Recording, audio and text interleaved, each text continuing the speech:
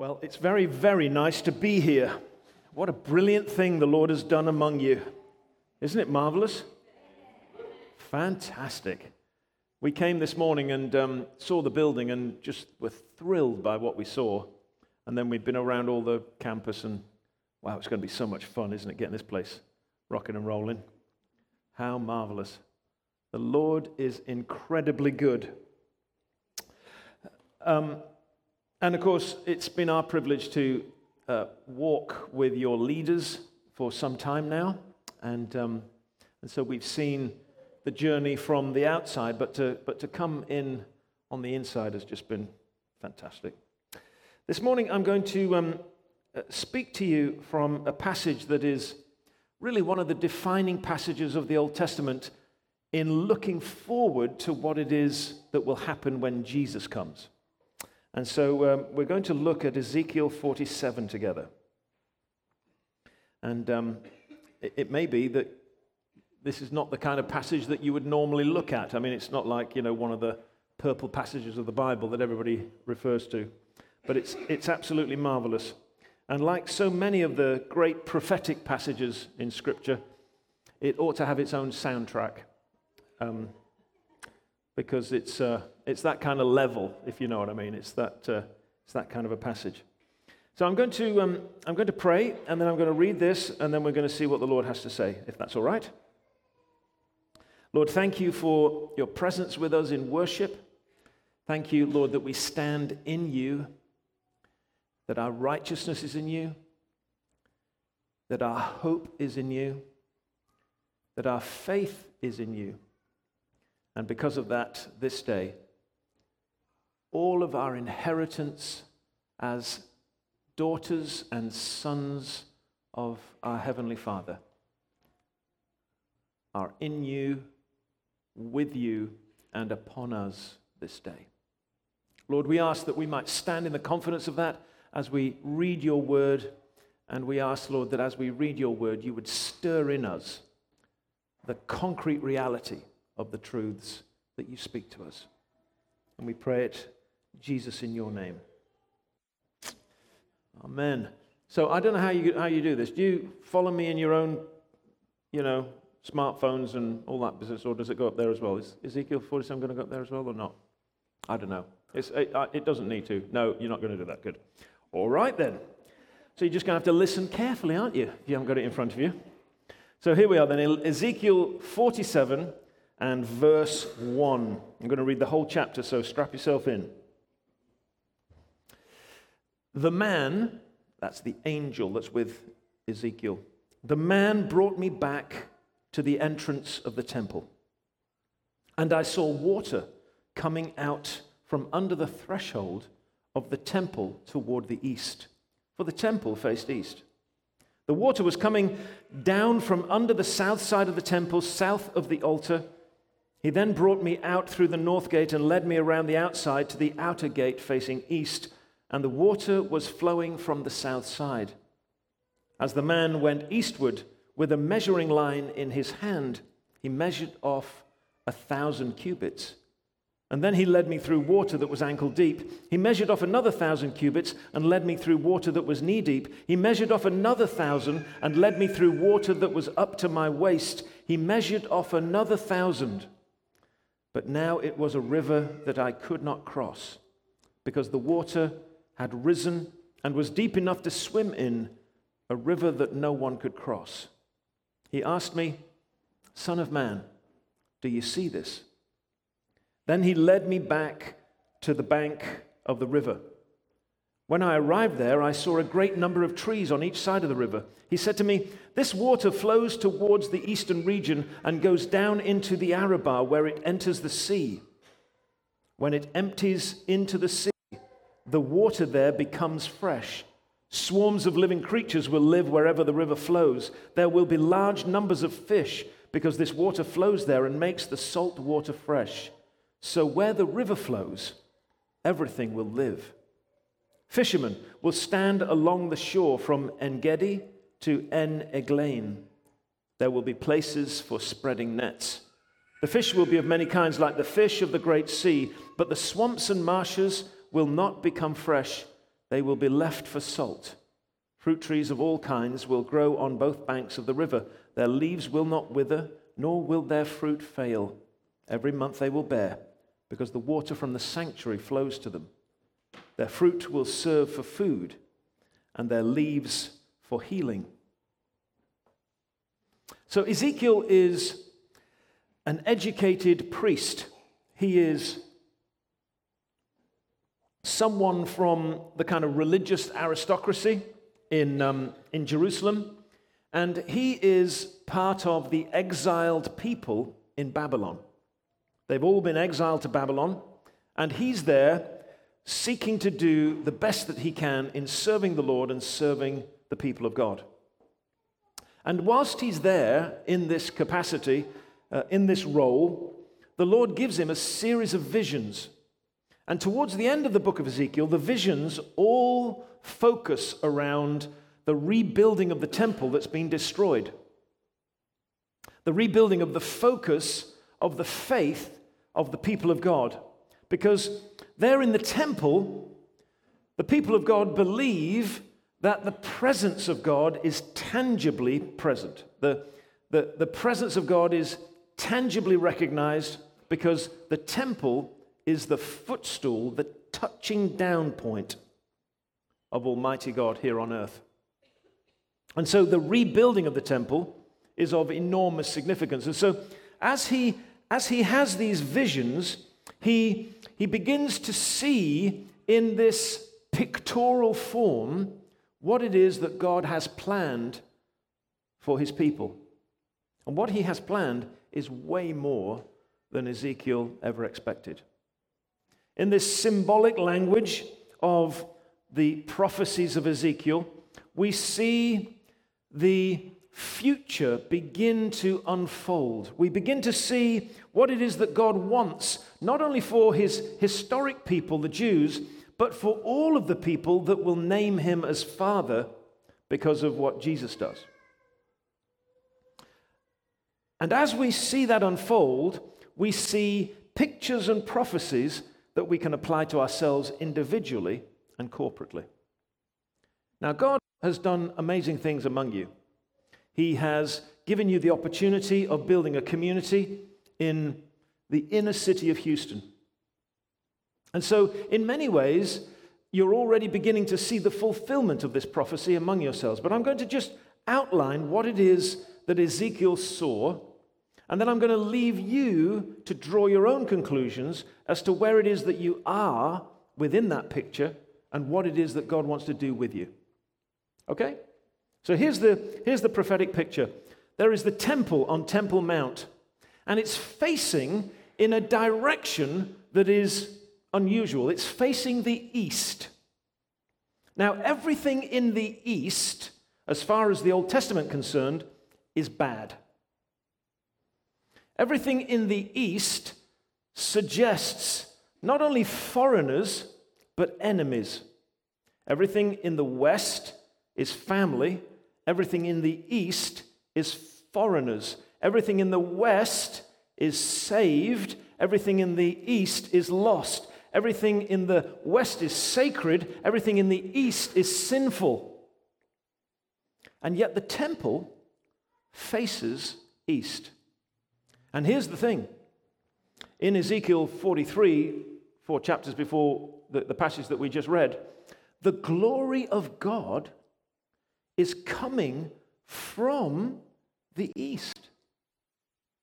And as Ezekiel looks towards the east, towards the rising sun, towards the sinful, lost world, he sees God arriving at his temple.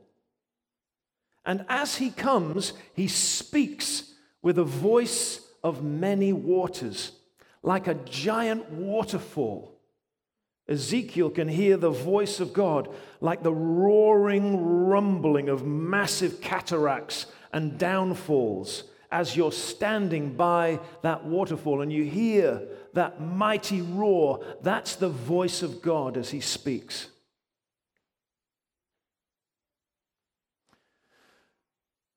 So the temple is facing east, and out from the door under the threshold it looks like someone's left the tap on. It looks like maybe somebody's left the plug in the bath and there's no overflow and it's just beginning to trickle. And it's coming under the door. And it's running down the steps in front of the temple. And as it runs down the steps, it grows in amount and significance and laps up against the altar, and then at the altar turns towards the south. So it kind of makes a hard right. It runs down towards the south. Now here's the thing. The way that Ezekiel saw his temple, people would arrive and come in through the north gate, and then all the pilgrims, the worshippers, would leave through the south gate. So this little trickle of water is following the path of the people of God as they leave worship. And it's beginning to give us a picture of what the people of God should be expecting to do as they leave worship. The water trickles past the altar, out through the south gate, and as it goes out through the south gate, it makes a hard left towards the east. I mean, Ezekiel must have been confused immediately because he knows now that this water signifies the life of God flowing with the people of God from the temple courts towards the world. But surely God's life would be going towards the west, where the good people live. Surely it would be going towards the west, where the family can be found. But instead, it flows towards the east. I'm sure with some confusion, Ezekiel follows the angel, and the angel measures off 1,000 cubits, which is just a long way. And he measures off a long way, and it's ankle deep. Just about deep enough for Lutherans to baptize babies in.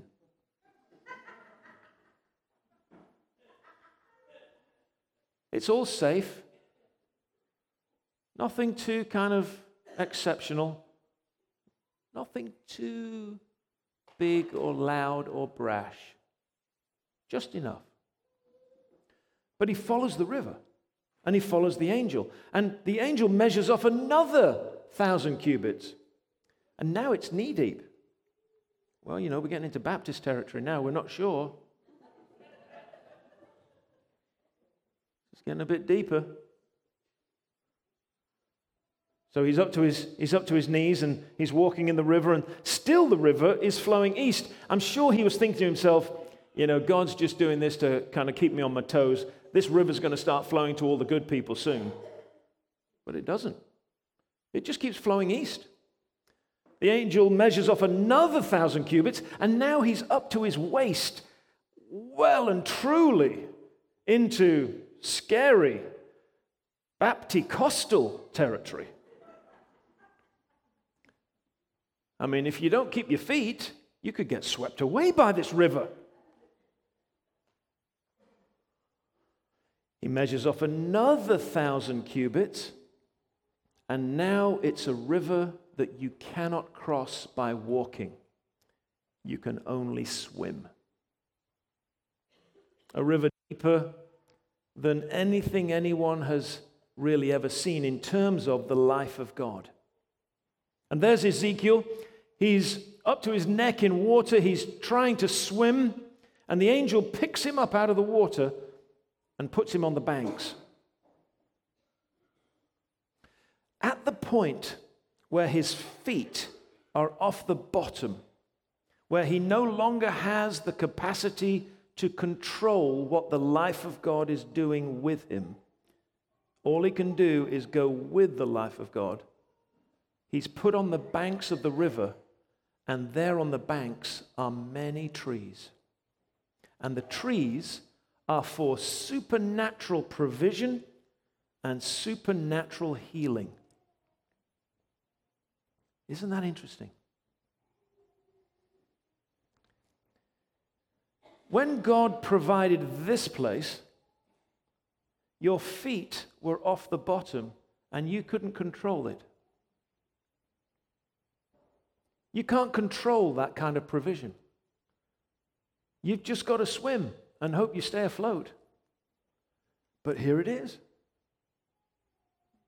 And when you see healing among you, do you think that's because you know how to control the power of God? Good response. Of course not. When you start to see healing and miracles among you, which of course is what you would expect if you're disciples, because we're expected to see the things that Jesus saw. It's because our feet are off the bottom. Now, this is not a torrential river in the sense of, 2 nights ago trying to drive through Houston. What was that? We got out of the car to try to walk to the restaurant, and every vehicle just decided that they wanted to rebaptize us. It's ridiculous. We were literally covered from head to toe. By the time we got to Aladdin, have you been to Aladdin? That little kind of really cool place. So anyway, this river, it's quite possible for the people in the river to go the other way. It's not like you're being swept away right now. You can go the other way and you can get back up to your waist and you say, okay, let's just do this. Or you can go back into your knee depth or even back to ankle depth. You can do that if you want to. And sometimes, when you've experienced the things that you've experienced, you kind of want to go, do you know what? I think, should we just go back for a little while? Or you say, I like these trees. I like these trees. I think we'll just stay here for a bit. Let's just see what God's going to do to provide for us and take care of us and be nice to us. But the river is still flowing and inviting you into its flow. So you get back in the river. And you begin to hear the voice of Jesus. It's this great roar. And you think, what is that? It's a roaring voice of many waters, spoken about even in Revelation chapter 1, verse 15, where it says, Jesus speaks with the voice of many waters. What does that mean? It means he's speaking with the voice of a waterfall. Now, here's the thing. The topography that Ezekiel is speaking of is a topography that is unique in all the world. If the river was to flow across the mountains of Judea, it would come to a place where it would fall down the deepest ravine on planet Earth. The Jordan Rift Valley is the lowest point on the planet. And at the bottom of it is a place called the Dead Sea. And it is the lowest point on planet Earth. And if that river flowed down that rift valley into the base of that valley, it would fall the height that is 4 times the height of Niagara. You imagine? If you've ever been to Niagara Falls, it makes a big, big sound, an enormous booming sound. This is 4 times bigger. And wherever the river goes, it brings life. And so the river flows down from the Judean uplands into the Jordan Rift Valley and fills the Dead Sea. And the Dead Sea is dead until the river comes there and it becomes alive and full of every kind of fish. And there are places for spreading nets in every part of that location. Where it was once dead, it's now alive. So here's the thing. The river of God is always flowing towards the lost. And as it flows towards the lost, it's always flowing towards, in Hebrew, the Arabah, which means the Great Depression. Where's the Great Depression round here? My guess is that there are places that you would call the Great Depression round here. We were in the Third Ward yesterday. It's pretty close to the Great Depression. The river is flowing there. And it's flowing there because it's going to bring life. It's flowing there because it's going to produce and create fish of every kind, like the fish of the Great Sea. And there'll be many places for spreading nets. But here's the thing. To get from the temple to the new sea full of fish, you have to go down the waterfall that speaks with the voice of Jesus and says, "Come, go with the flow. Come, go with the flow and flow into the deepest and darkest places of Houston." But here's the problem. No one can survive the fall. How could you survive the fall down that waterfall? I mean, people went down in barrels and stuff, didn't they, down Niagara? Imagine, 4 times the height. It doesn't matter what the barrel looks like, you're not going to make it. You'd look like strawberry jam at the bottom. But here's the thing. In the river, you can't die. So the great conundrum for the faithful Christian is this. I can't survive the fall, but I can't die if I stay in the river. And you have to decide, is it faith or is it fear that's going to define you?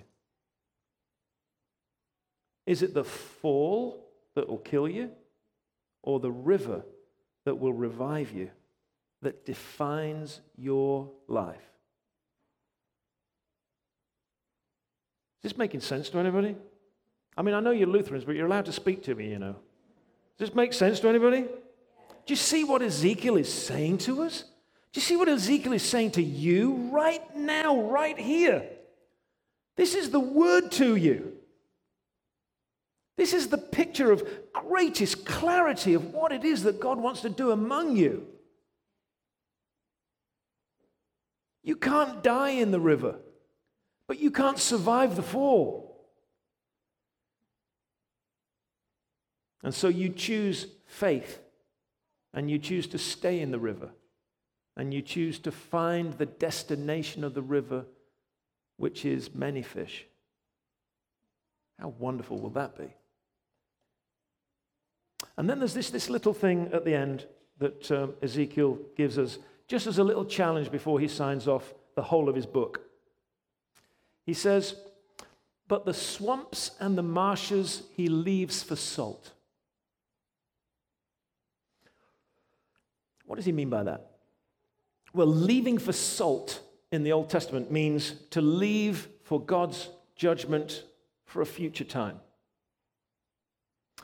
And what a marsh and a swamp is where a river has flowed and slowed and eventually stopped.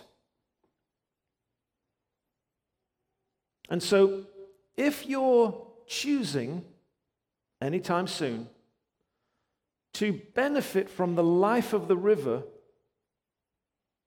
but choosing not to go with the flow of the river, then you're choosing first the sticky existence of the marsh, and then finally the deadening existence of the swamp.